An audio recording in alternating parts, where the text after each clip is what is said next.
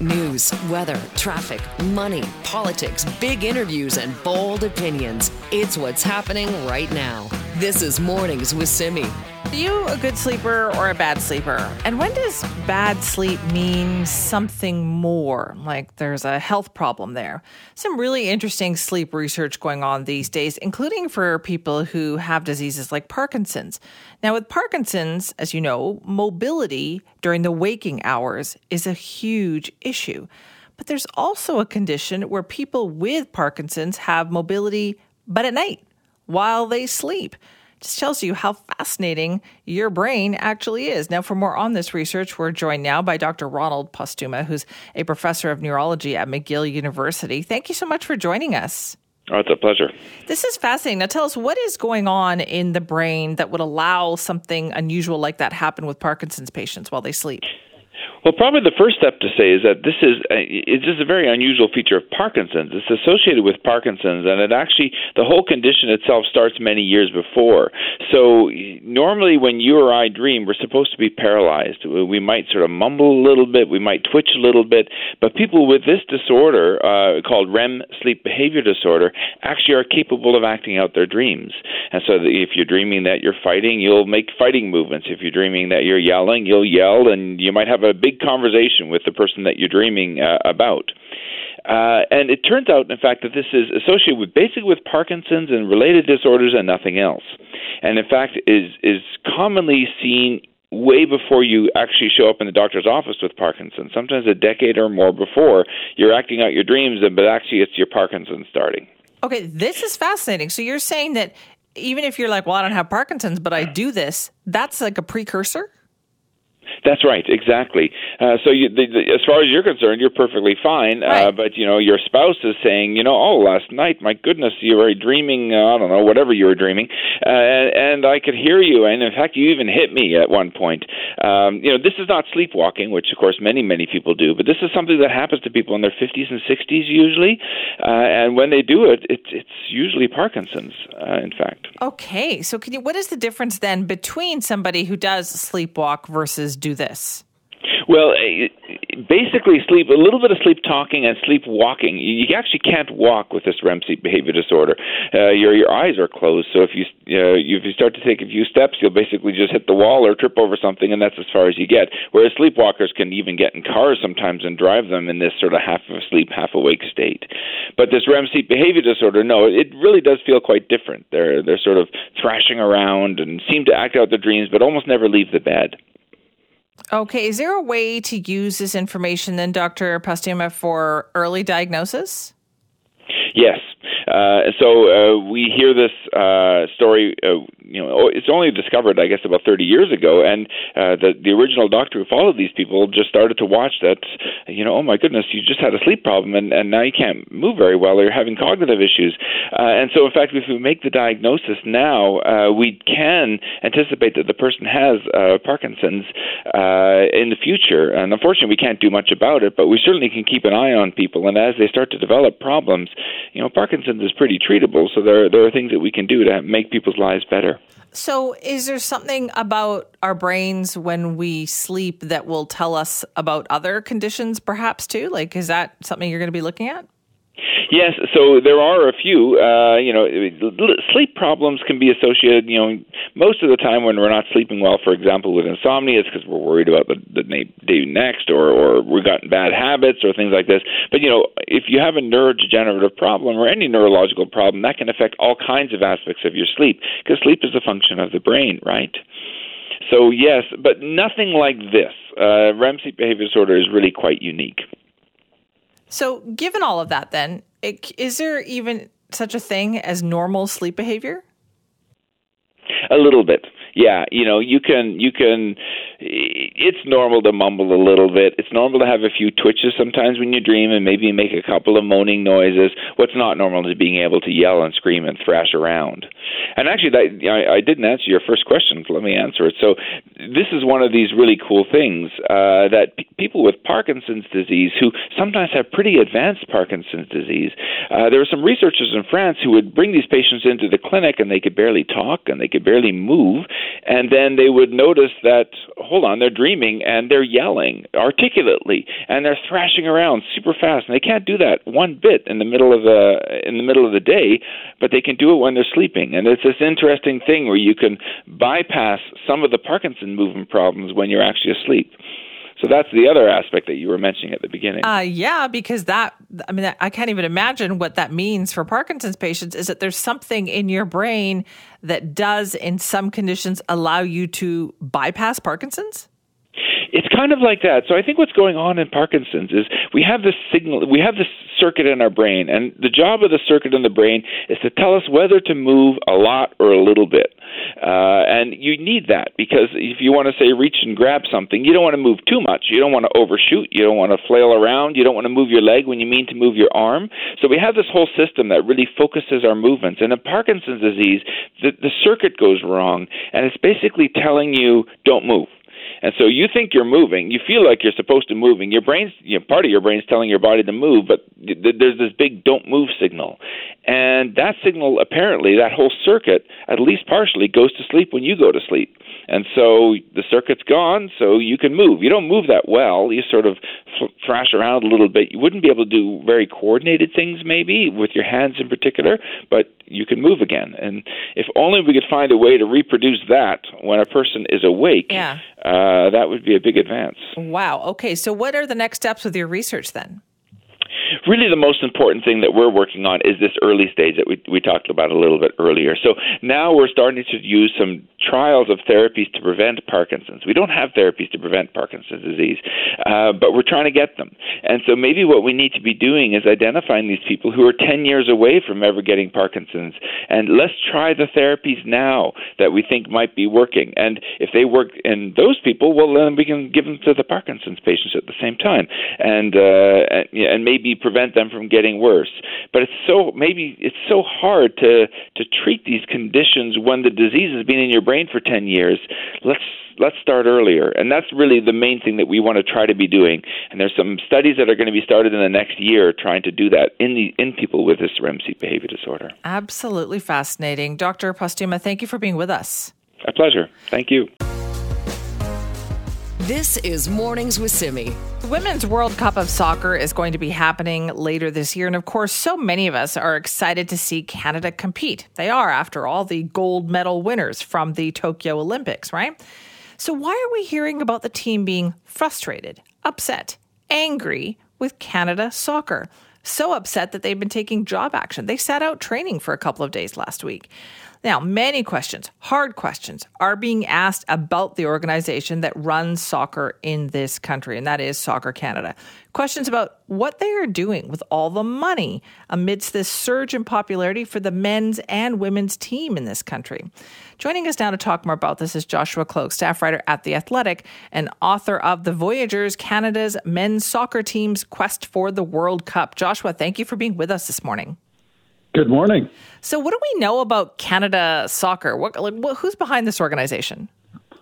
Well, I mean, it is a government-funded organization that, oversees all soccer activities in this country, not unlike Hockey Canada, for example, another organization that is no stranger to scandal as of late. At the top of Canada Soccer is President Nick Bontis, and this is a volunteer role, the president of Canada Soccer. Should be said, he's a professor at McMaster University, and Earl Cochrane is the general secretary, and he's a long-time Canadian soccer executive. He played soccer, and so he's kind of a little more deeply entrenched with the Canadian soccer community. But, in terms of the organization and in terms of the questions, and, I think the biggest thing that players, both the men's and women, it should be noted, they're working kind of in concert right now. There's two things I think they're most frustrated about. The first thing is the lack of kind of financial transparency. And a lot of this stems from the fact that in 2018, Canada Soccer signed a deal with, a new company called Canadian Soccer Business that would oversee media rights, sponsorship. And what that did is funneled money, approximately $3 million every year to Canada Soccer. But that also ensured that, any sponsorship revenue or any media rights money that this company generated would go, into this private company. and not necessarily into, Canada Soccer and the players, that kind of thing. So the transparency and the details behind the deal, and this is a long deal too, by the way, it's a 10-year deal with a 10-year option afterwards. I think there are a lot of players that are asking, why weren't players consulted in this deal? So I think there's some frustration there. And two, you kind of mentioned it, the lack of money, right? There was widespread cuts to the men's and women's national team programs recently. Why? I had one men's national team player tell me this weekend that, he heard it was 50%. So, 50%, half of what this men's team, the men's and women's teams, when they have never been more popular, that's staggering. Why? We still don't know. And I think that's a big problem that has yet to be addressed. Canada Soccer just has not done a lot of work. The people at the top of Canada Soccer have not done a lot of work kind of getting out in front of the cameras, explaining their side. I think there's a lot of frustration from players that, these leaders are not necessarily acting like leaders, and explaining what needs to be done, how this money needs to be managed. There's a lot of frustration. I think a lot of people assume that in terms of equal pay, that's only part of that. These are, deep-rooted issues that I think players have been really, really upset about for years and years and years. So in terms of the why, we don't know yet why there's been, this cut to funding, and I think that's part of the problem is that Canada Soccer hasn't done a good enough job explaining their rationale. Right. Now, Joshua, is it true that what I heard and read was that, when the players said, listen, we're not going to play or we're going to sit out training, we're going to be on strike, what Canada Soccer said to them was, we're going to sue you if you don't play these games?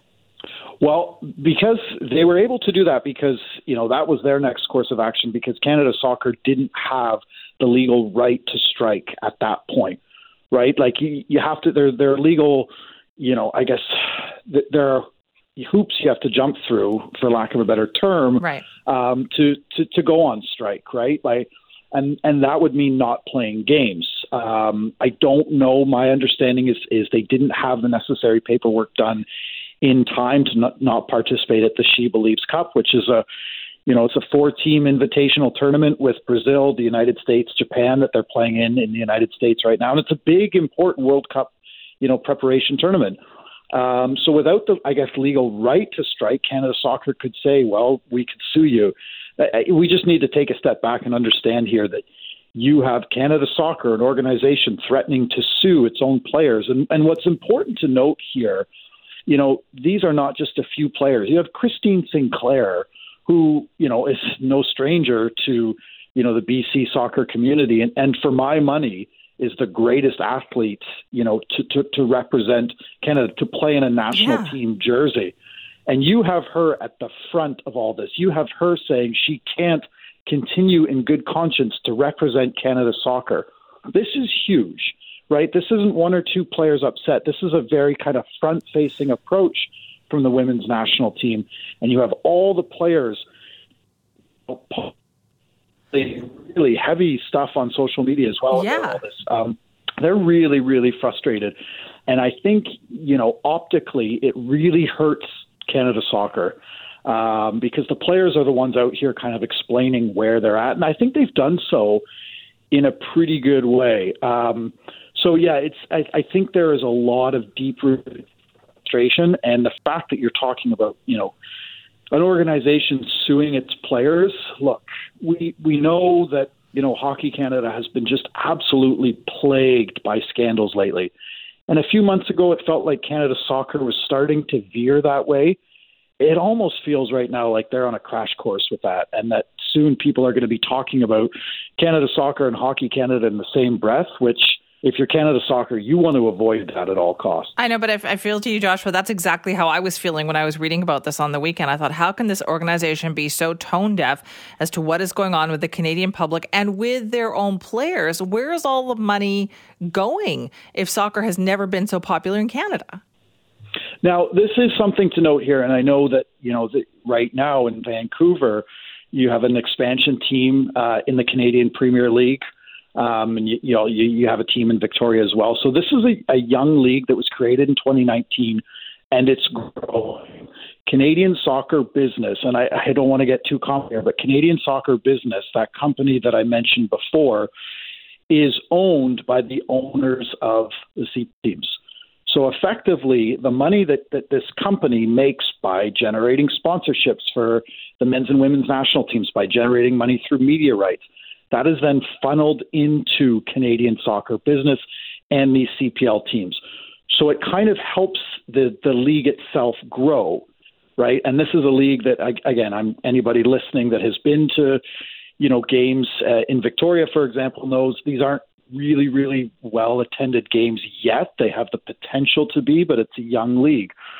So this league's survival is kind of held afloat by, this CSB deal. But I think if you're the players, you're really, really frustrated because you're saying, well, we are the ones that have broken through. We are the ones that are winning gold medals, that are qualifying for the World Cup. We are now major companies across Canada care about soccer and want to invest in soccer from a sponsorship perspective. Why is that money not going to the men's and women's programs? And I think that's where a lot of the frustration lies. Oh, I would agree. Joshua, thank you so much for explaining it to us this morning. No problem. Thank you. This is Mornings with Simi.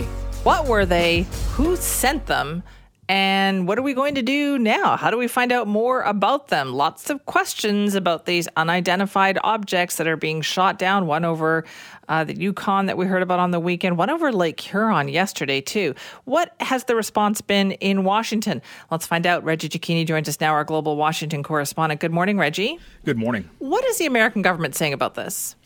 Well, look, the American government is not saying much, and they're facing criticisms for that from the Republicans by not being more transparent on the information that they are getting, or at least information that they would be able to give without compromising national security. The White House is fairly silent on this. We'll hear from the National Security Council at the White House briefing later on, but the Pentagon came out last night and simply said that these are still ongoing problems, but they are ongoing questions without answers because they do not understand where these are coming from, but they also don't understand how they're staying up in the air and being maneuvered, especially since we heard that the one that was brought down last week didn't have maneuverable pieces on it. So there are a lot of questions. I'm sure that there's a lot more being said behind a closed door, but it's not satisfying the American public nor Republicans. Right. And we do know, I guess, that they're different, right? They're not all balloons. That's the thing. They're not being called balloons, save for that first one that was said to be a Chinese spy balloon that was downed off the coast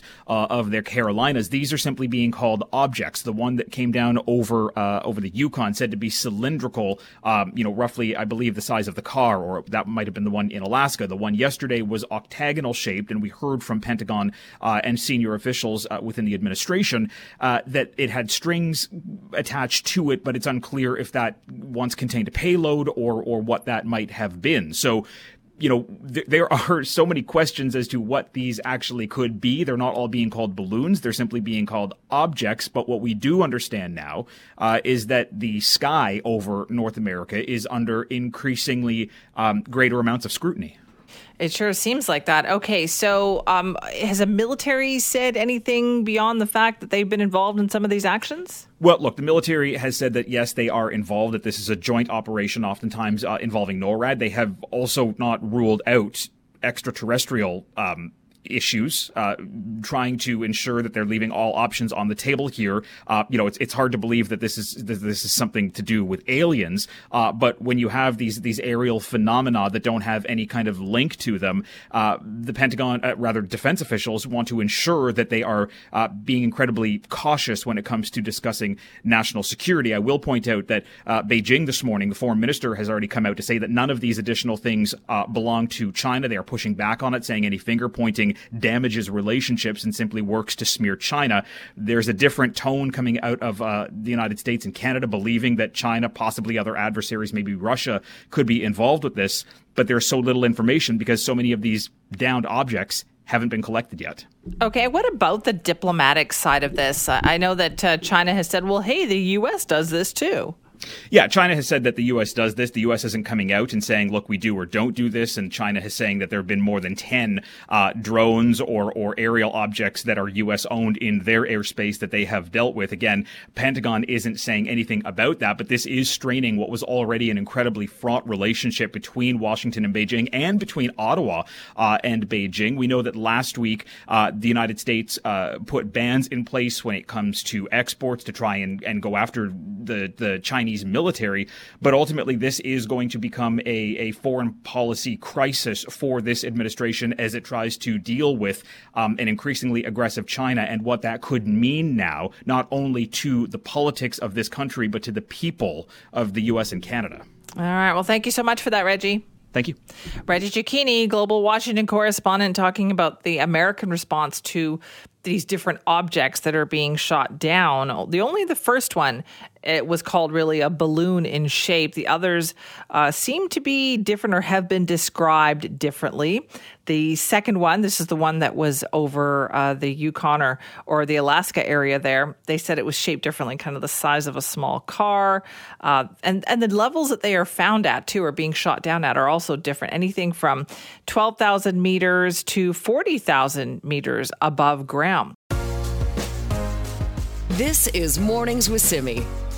As we've been talking about this morning, an unidentified object was shot down over part of the Yukon on Saturday. And this is after the Prime Minister said it violated Canadian airspace. So it was shot down by an American jet as part of the NORAD agreement with the United States. Now, that is the agreement where our two countries monitor this shared airspace together. This was also followed by the U.S. shooting down another object over Lake Huron on Sunday. What is going on here?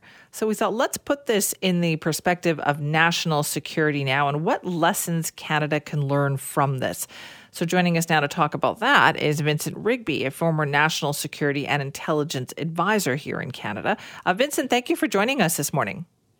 It's my pleasure. Good morning. How are you? I'm good, thank you. What do you make of all this? What is going on?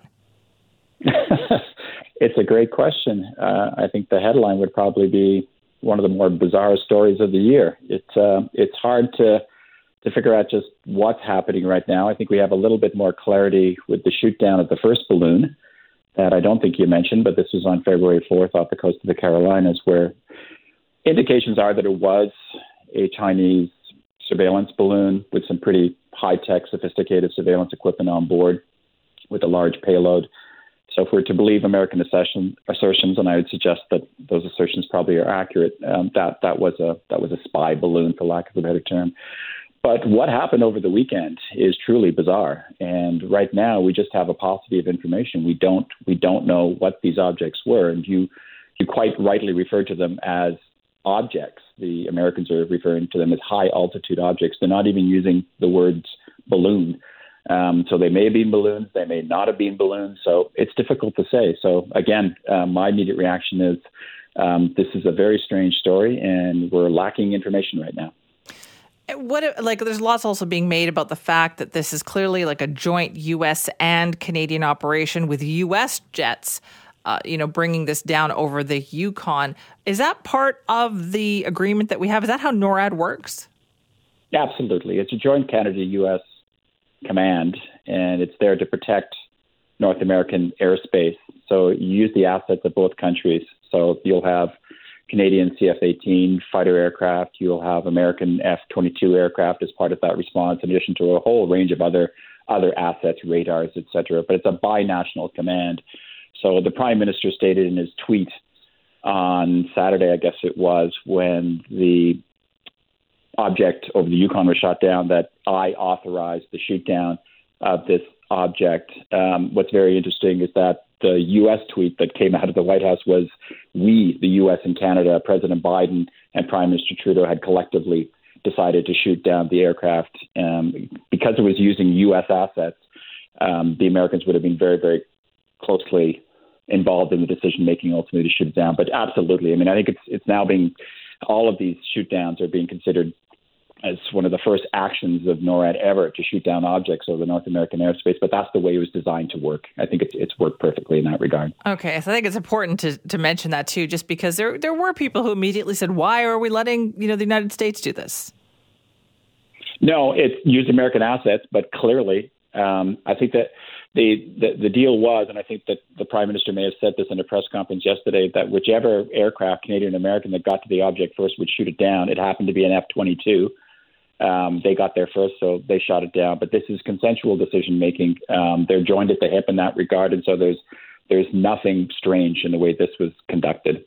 All right, let's talk about, though, the way we are talking about this kind of in the public, the information that the government is giving. Clearly, they're trying to figure out what's going on here, too. Like, what would your advice be at this point if you were advising the government about how to approach this? Well, I think that before you speak out publicly, you want to make sure that you've got your facts. And so that's clearly what the Prime Minister and the Minister of National Defence have been saying. Before we're going to come out and publicly state what this was all about, we have to recover the debris. We have to make a definitive assessment on what these objects were. And so that's why I don't think you've heard anything either on the American or the Canadian side yet, because they haven't reached that definitive conclusion as to what these objects were. At the same time, with each passing day, I think the public becomes a little bit more frustrated. The information that's coming out, particularly on the American side, is very contradictory. You have a lot of U.S. congressmen and congresswomen saying things that are then contradicted by government officials, by the Defense Department and the State Department. And so the sooner you can get information out, the sooner you can provide some clarity, the better. But there are always going to be reasons why you don't want to jump too fast, and you don't want to say something that you're then going to have to contradict a little bit later and say we were wrong. So they're getting their facts. The military will do their job, and they'll do it well in terms of assessing what this was all about. But for the public, it's a little bit of it's head scratching, right? And I think everyone is saying, what is going on here? I mean, all the emails and correspondence I've been having with commentators is this is a very odd story. It is a very odd story, and I guess complicated by the fact, as you point out, Vincent, though, that we live in different times now.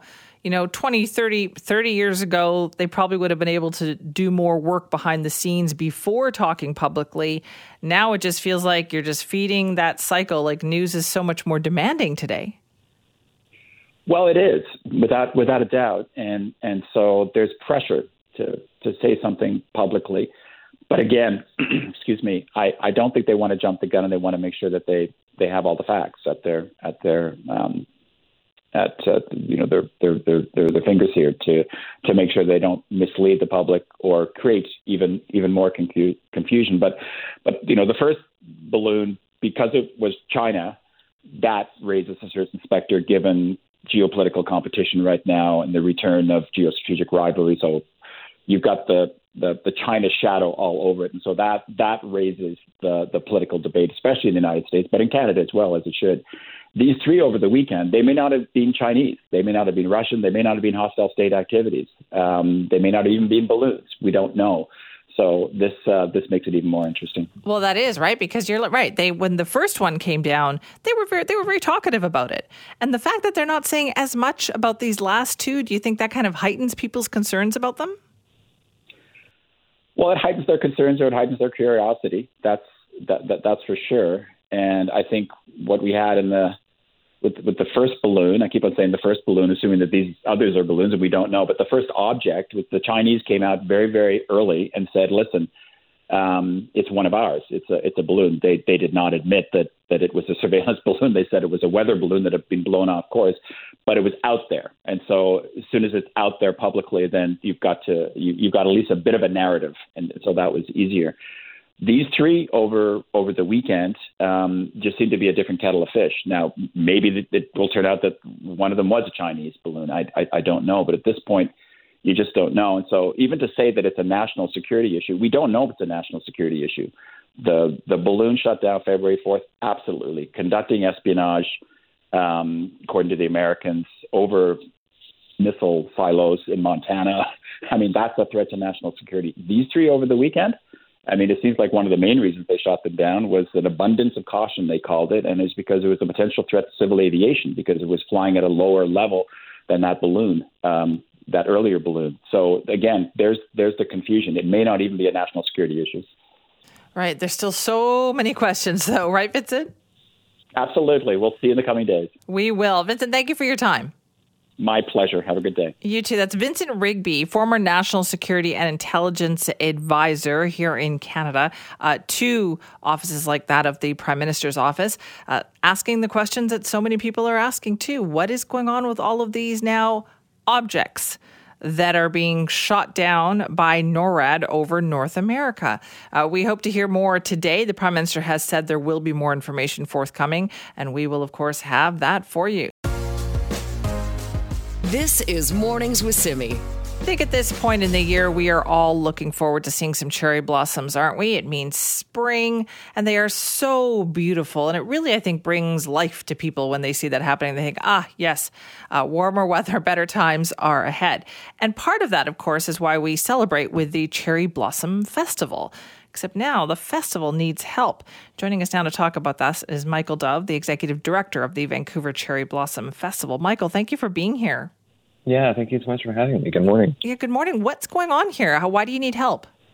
Yeah, so we, a huge chunk of our budget is made up by corporate sponsors and foundations. But the top of that ladder, the thing that we base our whole budget around every year, is our presenting sponsor, the main sponsor that their name goes at the top.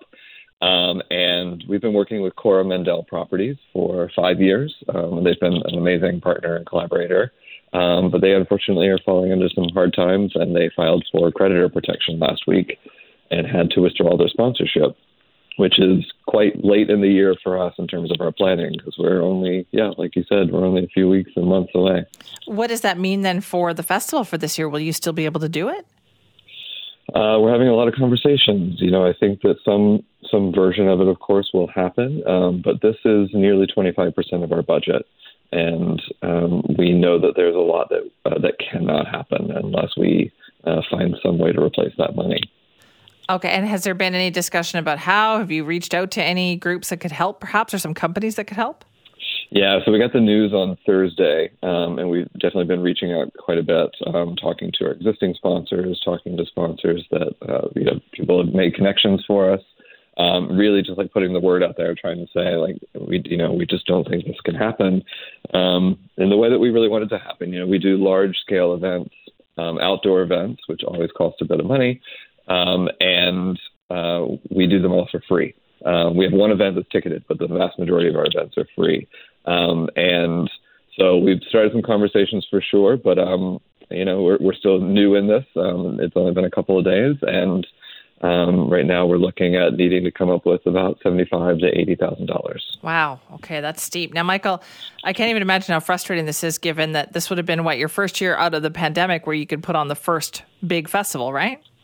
Well, we did have a festival last year, and it was very, it was a couple weeks leading up to it that we weren't sure exactly what would happen and how much would it be online. That's when a lot of the restrictions were lifted. So it was a limited version. It was smaller than certainly had done in years.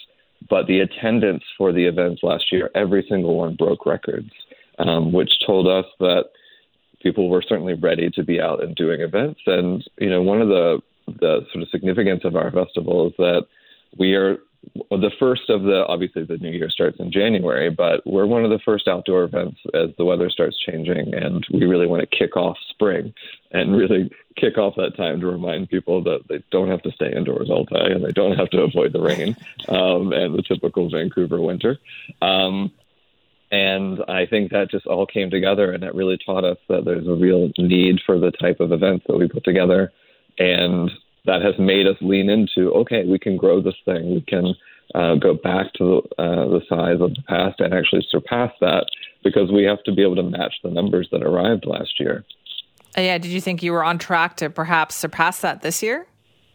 Certainly, yeah. I mean, I think that, we're looking at, Festival of Lights and sort of the other groups, and people are able to maintain that. And I think that the big lesson that we took out of that is that we started changing not changing our approach, but changing what we're going to lean into in terms of what the festival means. We're really going to focus on what were the mental health impacts of COVID? And so how can we bring people together in safe ways? How can we remind people that they are part of a community? How can we connect them to other communities? And certainly a lot of the story for a lot of us in lockdown, right? Like one of the things we could do was go outside and take walks and appreciate nature.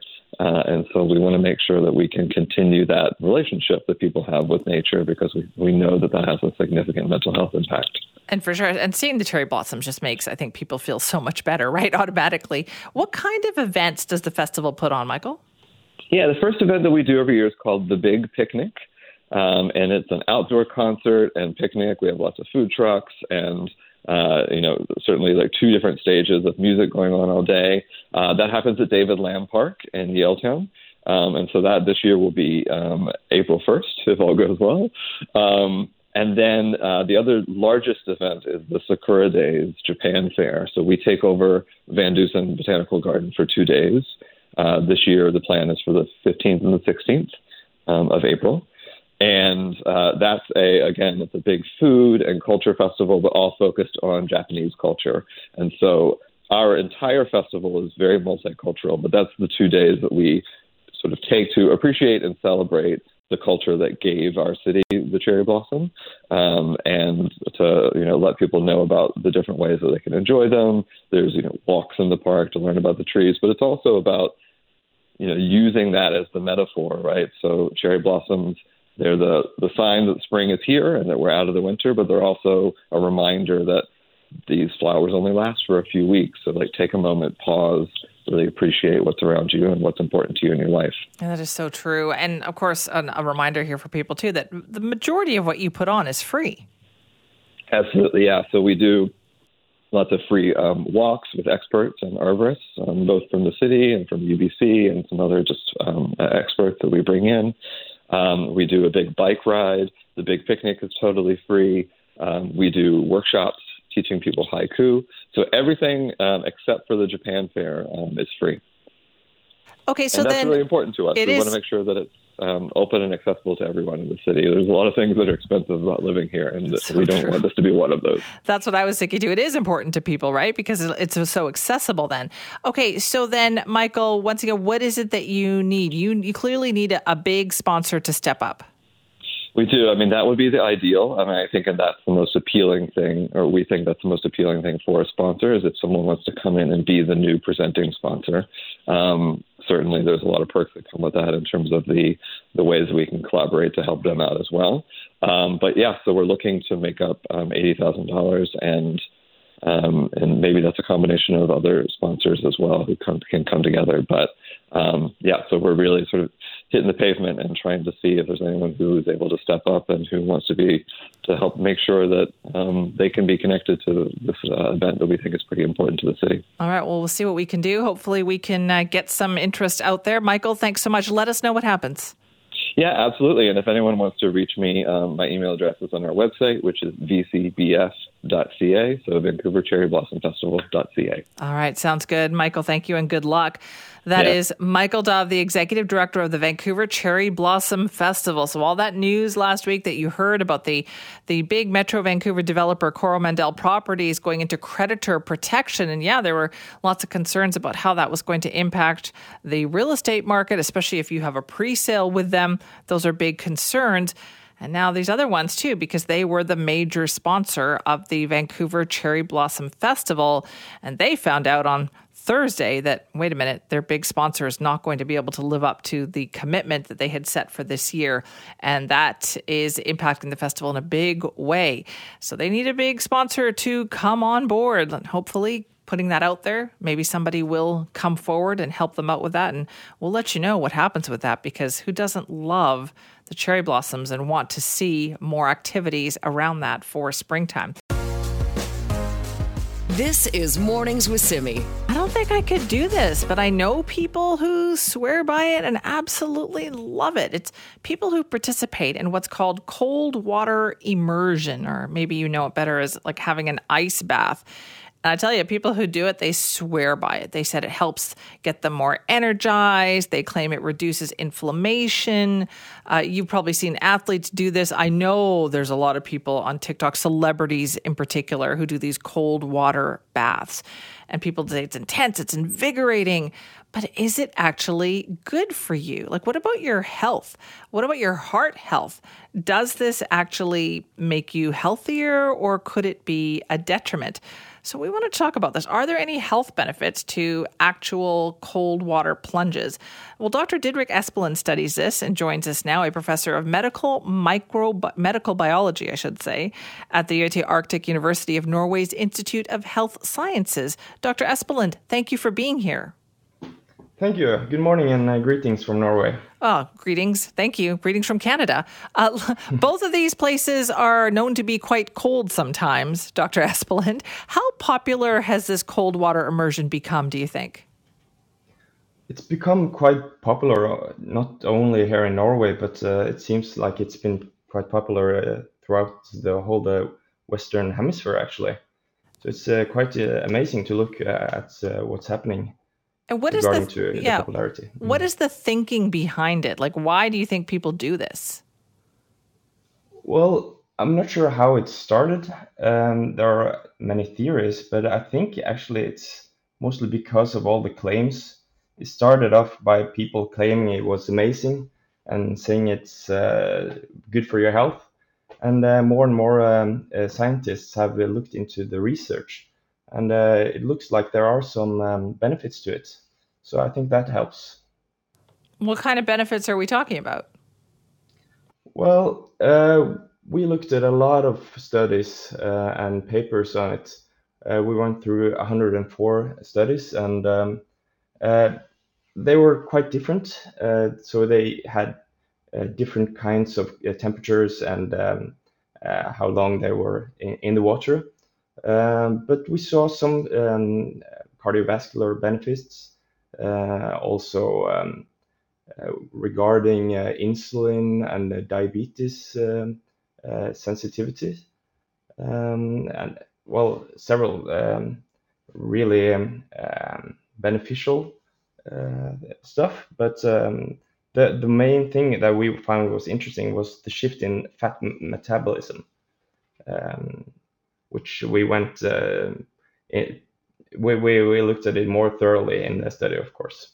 Okay, wait a minute. What about shifting fat metabolism? Are you saying that cold water plunge will help you get rid of fat?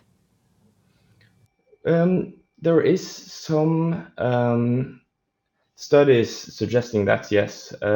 We saw that we have two kinds of fat. You have the white fat, which is the one that is preventing you from getting cold. It's more insulative. And you have a brown type of fat, which have some kind of energy factories that produce a little bit of energy and also warmth. So we saw that people that do regular cold water plunges, they had a shift in the amount of brown fat, which is, it looks like it's beneficial for the fat metabolism and can also reduce fat in a lot of people that do it regularly. Okay, well, when we say do it, what does that mean exactly? Is that just jumping in and jumping out, or do you have to stay in the water? Like, what is that? It's a good question. And we don't have a good answer because all of the studies that we looked into did it differently.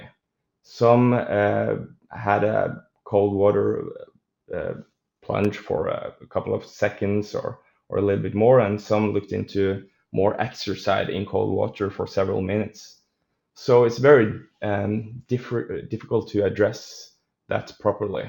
Now, what about the stress on the body this might pose, though, Dr. Espeland? Like, wouldn't it be hard for your body to suddenly have that plunge in temperature? It is a stress to the body, yes, but there are indications that regular stress can cause a kind of body hardening, which could increase tolerance to stress also, which is a positive health effect. Okay. Regarding the hormonal benefits also, you see an increase in some kind of norepinephrine, which can elevate the pain, but also a reduction in the stress hormone cortisol, which causes lowered inflammation and oxidative stress in the body, which is also a benefit. So given the fact that this has become so popular, is this something that researchers like yourself are trying to figure out? Like, what is the definitive science on this? Yes, it is something that, well, our conclusion is that there is a lot of things that we need to go more into because of mostly because of all the differences in the studies done. Nobody has everybody does it differently. So we would like somebody to look at it throughout the scientific approach, which would give better answers. Right. So if you could tell me, like, okay, if you stay in the water for, 30 seconds, and that will give you all the benefits you need, then I might be willing to do it. Well, I cannot tell you that exactly, but we did see that some studies where people were only in the water for some seconds also had some benefits. But exactly what benefits you will get from that kind of exposure is hard to say exactly. Right. But the good things that happen as a result of that, like how beneficial are the endorphins that are released? Endorphins are good for many things. They can alleviate pain. They can cause a sensation of well-being. But